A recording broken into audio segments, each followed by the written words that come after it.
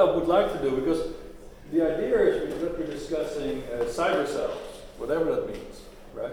So my attempt to sort of fuel a little bit this debate is to fragment a bit this notion of self, to look at some different perspectives that are also synthetic, from synthetic perspectives, and to try to at least put some of these pieces together in a theoretical framework. Okay? This is a little bit the game.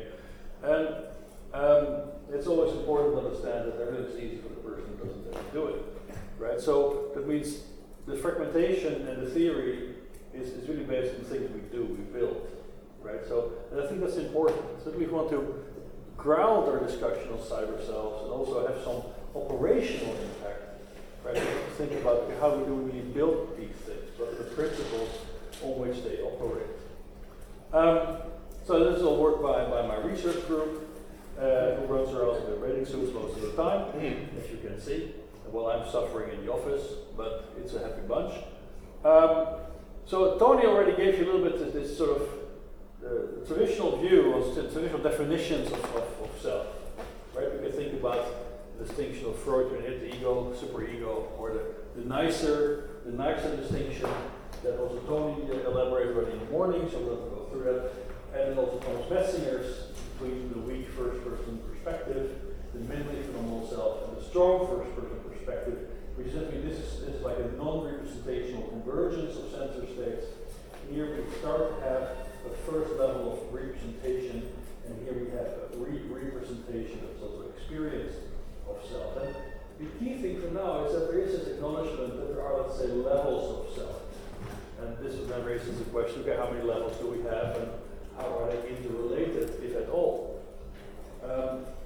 So, from the perspective of, let's say, levels of self, I want to go from the simplest form of self as I see it to the more complicated one, as we are really pursuing it in the lab. Okay? So as a little caveat, of course, we have to keep in mind, if we think about self, that self is also something we attribute to objects, which might be social objects or physical objects, as soon as we know from our adaptation of the Milgram experiment on obedience, because what we did, we just tried to look at are humans willing to shock a robot, okay, if they're instructed to do so. So here we have a video. It's in Spanish, but it doesn't matter really, because you'll get the point. So they play a little game with the iPad robot, and the girl is then instructed that when the robot makes mistakes, to push the red button to shock the robot, and she uses a little potentiometer to vary the intensity of the shock.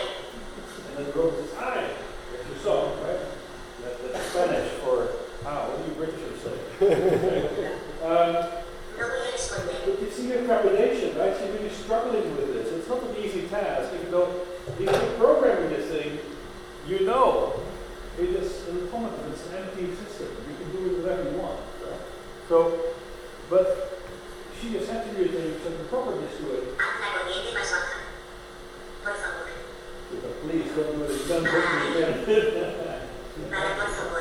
Okay, so, and then this experiment, what we show is essentially the more, let's say, if you combine facial expression with also shared attention and eye contact, that then this willingness to sort of punish the robot is lower than if the robot is more like a potato and there's no social cues, which is a predictable outcome. On the other hand, what I had expected is that people might walk in, having seen plenty of science fiction movies and so on, knowing these are just machines that have no feelings. Right? So this is sort of a filter which we put on the discussion, that we also attribute properties to agents and objects that they might not necessarily possess.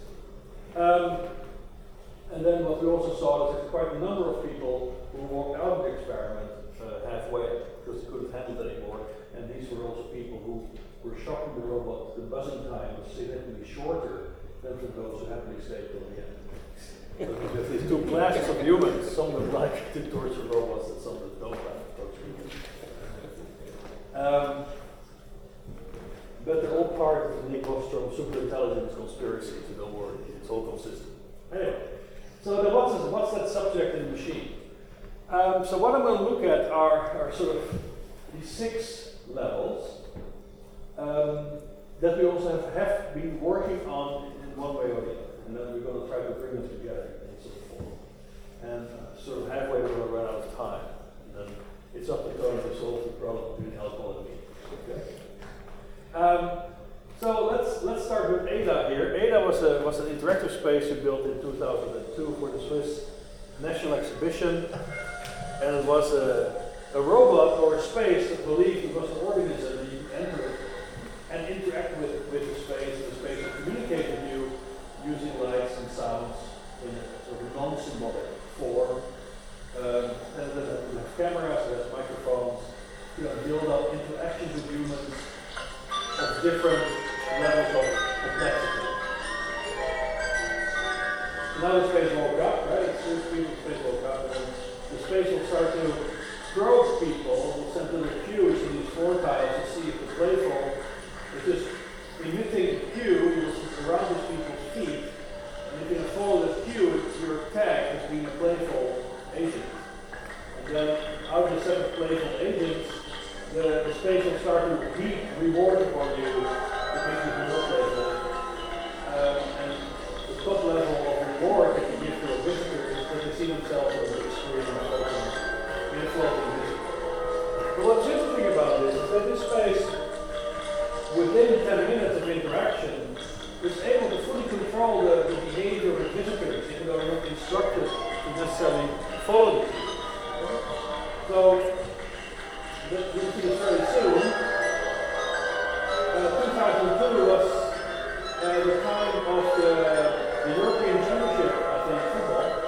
So at the end, we grouped everybody together in an interactive football game, which is sort of deployed now. And what we see is that people happily run after these objects, so their behavior is fully controlled by the space, even though they're not instructed to do it.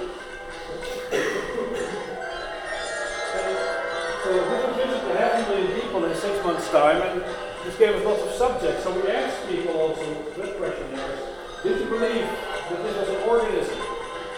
And about half the visitors said yes. So they are willing to ascribe certain agent properties to the system. But now, how was the control of this system realized? This is sort of an abstract representation of it. But in the end, the space was optimizing something we called happiness. What was that? The space in the end was optimizing 3 objectives that it could measure in the environment. So on one end, there was this objective of just survival. It means the balance of people in space should be not too many, not too few. Okay? And it can measure this just looking at movement in the cameras and pressure on the floor and so on. Then it wanted to be able to have a recognition of objects in that space. So moving objects had to be consistent in its classification processing. And lastly, it wanted to optimize the ability to have a continuous interaction with the agents in that space. So each of these objective functions then translated to specific actions, right, that emitted back into the space, influencing the visitors, and this is how you will go. So what we used here, if you want, and we're going to get back to it later, is a notion of a physically embodied system. In this case, it was space that is optimizing very specific functions in the real world by changing its interaction with that world based on very specific optimization goals, if you want, in a homeostatic perspective. So, in this embodied self, at the other extreme, you can also think about, okay, how can you retrain an embodied self? We heard quite a bit today about the rubber hand illusion, body representation, how we can influence body representation, and we're exploiting that in the clinic. So by now we have treated over 500 patients in a number of hospitals, posing a very simple question. If I now give people ownership over a virtual body, and I'm performing training tasks with that body that my physical body cannot realize because of, let's say, a stroke, so I cannot move one of my arms so well anymore. If I now project myself in that virtual world, taking ownership of the virtual body, can that allow me to retrain my physical body? And the answer is yes. questions, so this is one view on the human brain. This is a connectome. This is sort of main portions of the neocortex. It's 30,000 elements of the neocortex that have 300,000 connections among them. And in case of stroke, you try to think about, how can I allow this brain to reorganize these connections? And what we do through virtual reality is that you, by a virtualized embodiment, you set up conditions for reorganization of this brain that can translate into functional recovery. That we have also assessed. We have quite some, so we have 500 patients analyzed in detail, and right now this is sort of the best you can get in the clinic anywhere in the world. So it's better than occupational therapy or physiotherapy or any combination thereof, exploiting this idea of body ownership using these virtual means. So it means virtuality is not only an interesting tool for the lab, it can be a very powerful tool in the clinic. But just, of course, the question, what are the principles behind your protocol? Right? It's not that if you throw virtual reality at people, they get better. Right? It depends how you use it. So these are examples of how we are working around an embodied self, how you can control an embodied self as an artifact, or how you can manipulate the embodied self or allow an embodied self functional recovery in the real world in the case of humans. Then we can think about the spatial self. So here we have a robot that's running around in the lab. It's a high mobility robot. And here we have a bunch of cells. So this is space. This is Y and X in space. And what we're simulating here is our neurons in the entorhinal cortex, which is the input stage to your hippocampus. And the hippocampus, you heard a little bit about earlier, is a structure that is central for episodic memory, but also for spatial cognition. But so what we're modeling here is really the spatial sense of this robot. These grid cells are relevant for our understanding of space, for planning our behavior in space. And so what this gives you, and we have done a lot of models of hippocampus that now apply to robots, and we see a little bit later as well. This gives you another level of self. It is a self in space. So now we have an embodied self in space, which is directly represented by the brain, and this also translates into behavior because it allows you to plan your behavior in space. So that's my second level of self that I want to think about is the embodied self in space. Now, the next step up is how we're going to tune this embodiment to space. Right? Space is filled with obstacles. Space has varying properties. You might have inclines. You might have trash laying around. So how do you tune yourself to that? So these experiments, we're looking in detail at the cerebellum. The cerebellum of the little brain sits here in the back. It comprises about 60% of all neurons that make up your brain. So those counts that should be important. And it's actually optimized to learn very specific temporal intervals between input and output events. And learning is driven by error signals. And outputs in this case are actions, like avoidance actions in this virtual maze. And inputs are, in this case, just a little bar. So basically what this robot has to learn is how do I now tune and control the dynamics of my movement in space to adapt to the specific properties of the world I'm in. A priori, your world is unpredictable. When you were born, your brain didn't know yet you're going to sit in chairs. Right? The world is filled with these unpredictable elements that you just have to acquire. And what you see here is an approach that you're shaping your action. And action in this case means either a displacement of the body in space or a change of its shape, its conformation. Right? So you start to optimize these two physical properties of the body with respect to the world you're in. So another aspect of learning can be how can I predict, how can I emit behaviors that optimize specific goals. In this case, it's again an exhibition. I took this a random example, an exhibition where the ADA space, the room, was learning how to move people to certain corners that they would usually avoid. Turns out humans don't like open entrances. So they would avoid this corner of the space and we use a learning method where the robot, where the space does not reward, where it would bring humans to this corner that humans would usually avoid.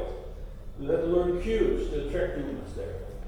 And it could do this successfully. So now here you have an artifact that learns to adapt its actions with respect to certain goals it has in the world, or that optimizes its rewards.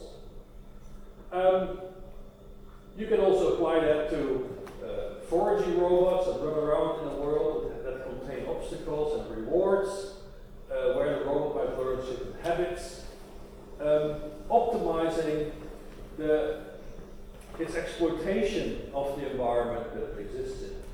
And then what you can also look at is that, of course, what it then shows that these habits in turn can shape perception.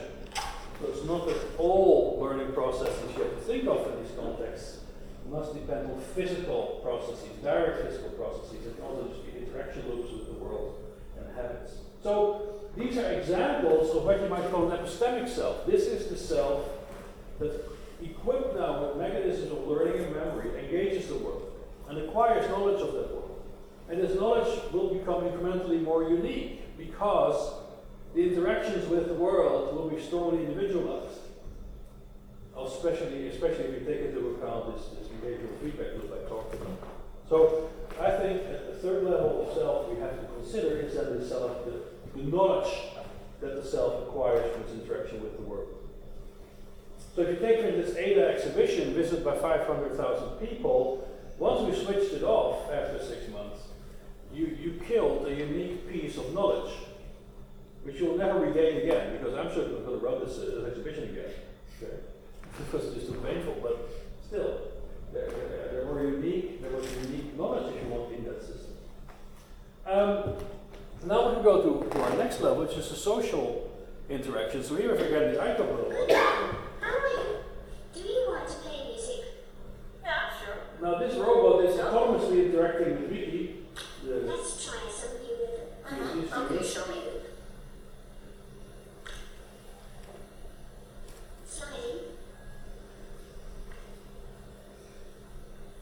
And the whole question here is, how do I maintain this dyadic interaction over extended periods of time? Let's try some music. Alright. Sliding.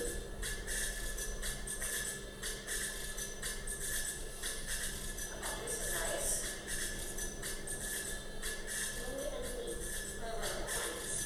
I like it too.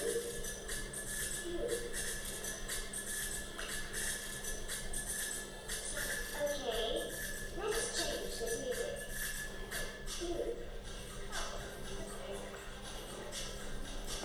Sliding.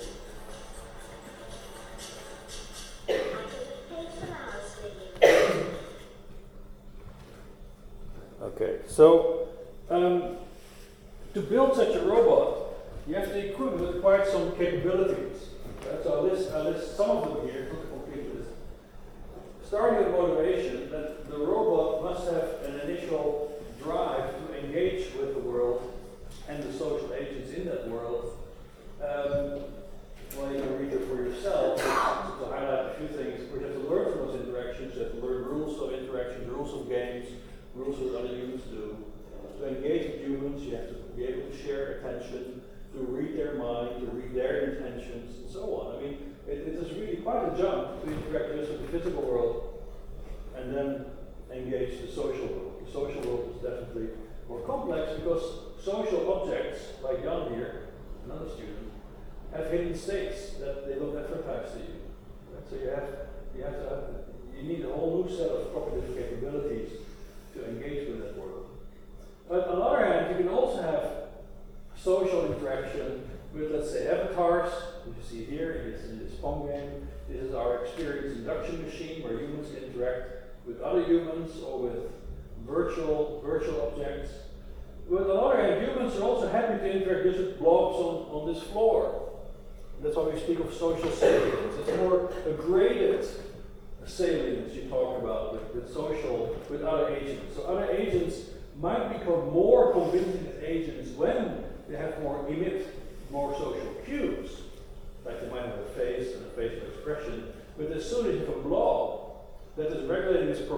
relative to you, this is in itself still a convincing social cue you can interact with and treat as an agent.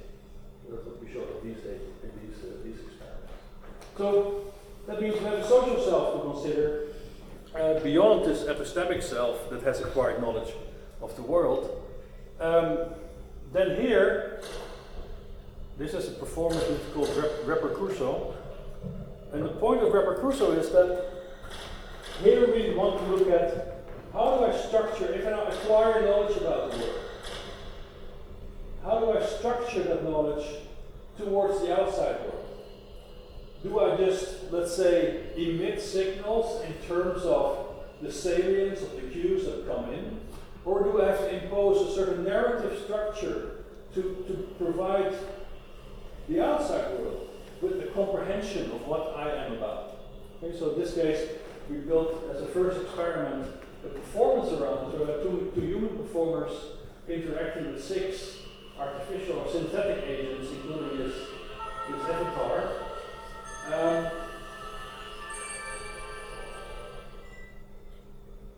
And now this has taken another shape where we're starting to deal with an iCode robot. This is a demo we just built for the IROS robotics conference that was in Hamburg a few weeks ago.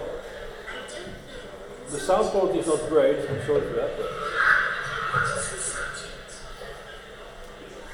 But what the robot does is what we call active or proactive tagging. So the robot is now reporting to the human user, the monitor standing in front of it, but it doesn't know what it is looking at. So it's able to communicate to the human its internal epistemic state. Because look, this is an object I don't recognize. Or it can say, where is that object? Right? So this raises this whole question not only of having an agent that has knowledge, but it's also how do I report that knowledge to the outside world to make it comprehensible and efficient. And this is for me a core element of the narrative set. And this is part of the Wizard project, which Tony is also a member, and Tony is also the biographical member. Are you? Making progress. Good, he's making progress on that. So that was the narrative self, and then last is the cultural self that we're sort of struggling with. From the Belsen concentration camp, where for 2 hours I drove slowly about the place in a jeep with the chief doctor of Second Army. I find it hard to describe adequately the horrible things that I've seen and heard, but here, unadorned, are facts.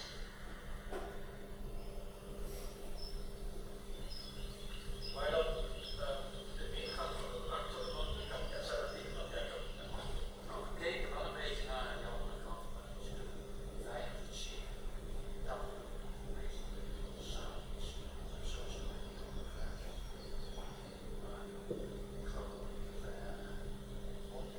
So I'm here on the Barry Belsen Memorial Concentration Camp Memorial Site with Rudy Oppenheimer, who's a survivor of the camp. And as you saw, there's nothing there to be seen anymore. And the big challenge we face there is how do we preserve and present this history of these deeply significant events of our history. So what we are doing is to deal with it. Okay, now in 2050, what do I show to the school class to communicate with them Nazi crimes and Holocaust? What's the information we want to get across? But how do we capture this, and how do we transmit it efficiently? So what we're doing here, so we use augmented reality in virtual immersive environments on site to again show the space in reconstruction, but then to use space and this navigation in space as a way to present, to make it a portal to information on Holocaust. Okay, I'm not saying so this is how but the big struggle we have here is really, it's not necessarily a story about a single camp or about victims or about single victims like Anne Frank. It's really how do you capture and communicate, let's say, main messages of that period, so that we as a future society might learn from that. It's an unanswered question, but I think it's a very deep one, and it's a rather important one, because also certainly for Holocaust commemoration, the last witnesses are now reaching an age that they will soon die, and then the living memory is really gone. So now we still have a chance to do something, and we're largely not doing it. So it's an important problem. So this defines this cultural self, the cultural environment in which we are embedded. The cultural environment has hidden norms that we have to extract, but it also has, again, yet its own history, right? That we want to preserve and convey. So I gave you examples now of how in our own work we really deal with now these 6 different levels of self. And these are levels that I think are relevant when we describe the psychology of the selves of biological systems, but also the selves of synthetic systems, the cyber selves that we want to understand and build. So how can we put this together in a comprehensive way? So can we get now to a unified theory of self that can help us to bring these pieces together? Is it feasible? Should it be a goal, or should we, let's say, consider the fact that self is not monolithic? For instance, here it's a classic experiment Kruger and Dunning, which is called Unskilled and Unaware of It. And basically you ask college students to solve problems, and then you ask to report how confident they are. And what you see is sort of an anti-correlation between perceived ability of people, here in black, and their actual ability. So those who are really incapable of solving the task actually report to be very confident. And we replicate this experiment every year for the last 10 years with our own students, which is sort of a sad observation. But also it shows something very fundamental about the psychology of self. It's not necessarily monolithic. Right? Our capabilities, what we can do as agents, might be beyond the grasp of the metacognition we have about our own performance. And also on those grounds, people like Dan Wagner and others have, for instance, proposed that this experienced self might actually not be really the cause of our behavior. I don't agree with this statement, but it is a challenge that we have to take into account. There is this question, is self monolithic? Or is it, let's say, a combination of processes that are competing, or, as our friend Dan Denner would say, it's just a story you tell about yourself, but the rest it's nothing, an epiphenomenon, or also Thomas Metzinger would say. But I think that's a very nihilistic and also a bit of a cop-out. It's too easy. Because if you have to build the machine, you have to deal with the 6 levels that I just showed you. You might not agree on all 6, right? But you have to get this robot to do just something in the world. And then you can say, oh well, that's just a robot telling a story about itself. You don't program machines like that. Right? That's not how philosophers program each other, but I can tell you that's not how you can program a robot. So can we get to our unified theory of self that explains these features, that can make useful and testable predictions, and that can control? I mean, these are standard requirements for theory. Control means translate it to the real world. Not tell a nice story that you buy from each other when you're physically drunk. Okay? Really build it. So we have to see, Tony, how much time do we have to actually learn how the brain works? Zero time. What do you mean 0? This is how the brain works. Huh?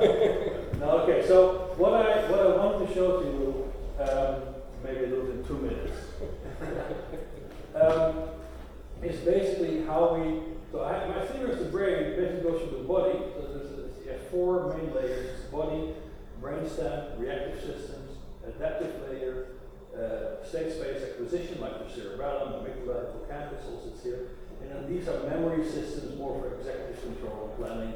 More premotor, prefrontal areas, basal ganglia would start to fit at this level. But across these layers, in this multi-layered architecture, and this architecture that's been driving all the technologies you've seen.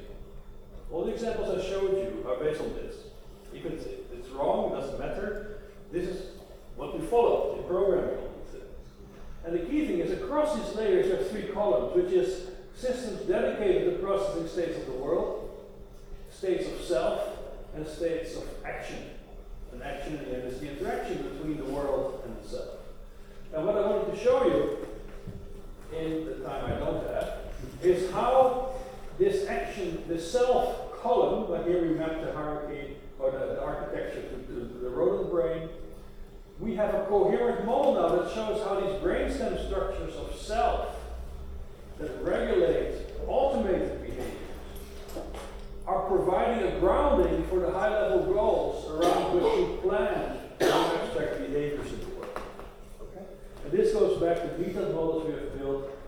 brainstem systems and premotor cortex. And let's just, well, let's not look at this, but let's look at this instead. 1 second.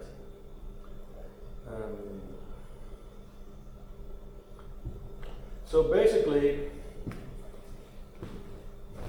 what you're missing out on now, but I'll tell you if you buy me beer, is essentially that we have a coherent architecture that is controlling foraging behavior in the robot. Admittedly, a foraging robot is not necessarily immersed in a culture, okay?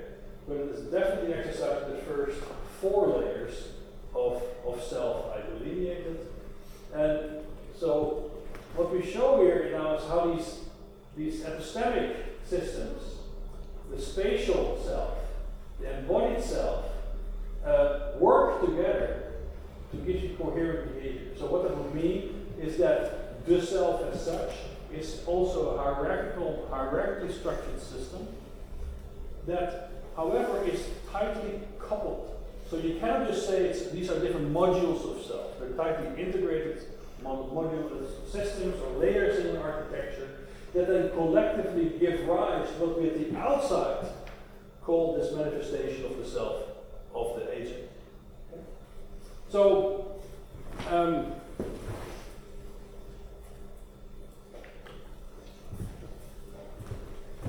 in what I showed you is that in terms of the self column in our system, we believe we have a coherent structure from embodied to a narrative self, including the spatial self. However, what we have shown is that the social self, as I showed you, is actually decomposable in these different components.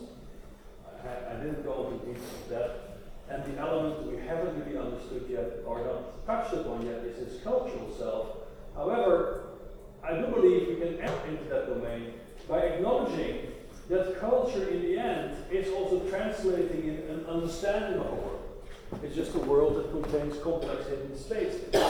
So, and therefore I would claim or conjecture today, but we have to test this idea, that these 5 ingredients should be sufficient to also give rise, let's say, a culturally tuned understanding of agent behavior, whether they're biological or synthetic.